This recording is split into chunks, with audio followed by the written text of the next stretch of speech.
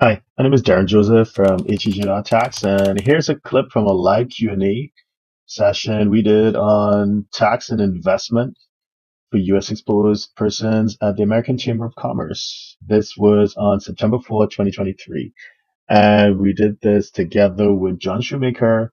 He's a partner at a U.S. tax law firm called Butler Snow in Singapore, and with Paul DeVierno, the strategist and fund manager at UOB Kay Hian. Enjoy. So, do you think that the US could implement a wealth tax anytime soon? And there's more discussion around this because there's a case in court right now. I think Moores versus the US. So, comment? I view it like, well, I listen to some of the people who advocate for it, but I view it as very unlikely. You got to remember, there's a lot of what we call progressive ideas out there that enjoy overwhelming support from the American people. For instance, raising the minimum wage is overwhelmingly supported, and Congress can't do that. So then you would have something like this, which probably doesn't have overwhelming support, and it is a progressive idea. I would rate the chances of it having is near zero. Yeah, in addition to that, I think I'd say that there are legitimate constitutional challenges that would be brought if such a tax was enacted by Congress. However, I think whenever we get outside of explaining the rule and into predictions, I think we all need to acknowledge that between Brexit, Mr. Trump, and COVID, the last 10 years should have taught all of us we're rubbish at predictions. So don't think that any of us up here on stage have a keen sense of being able to tell exactly what's going to happen in the next 10, 15 years. Right, and just to kind of throw some context into that, there's a case that's supposed to go before the Supreme Court.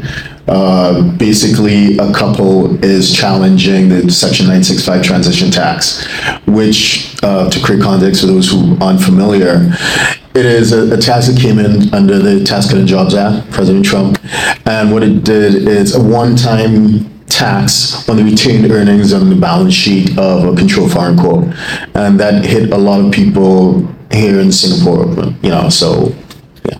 A good kind of jumping off point in the mind of everybody here that has to deal with U.S. taxes. When you're an individual and you are earning money, holding money, operating outside the United States, you tend to get caught up in an anti-deferral system that is highly focused on corporate entities.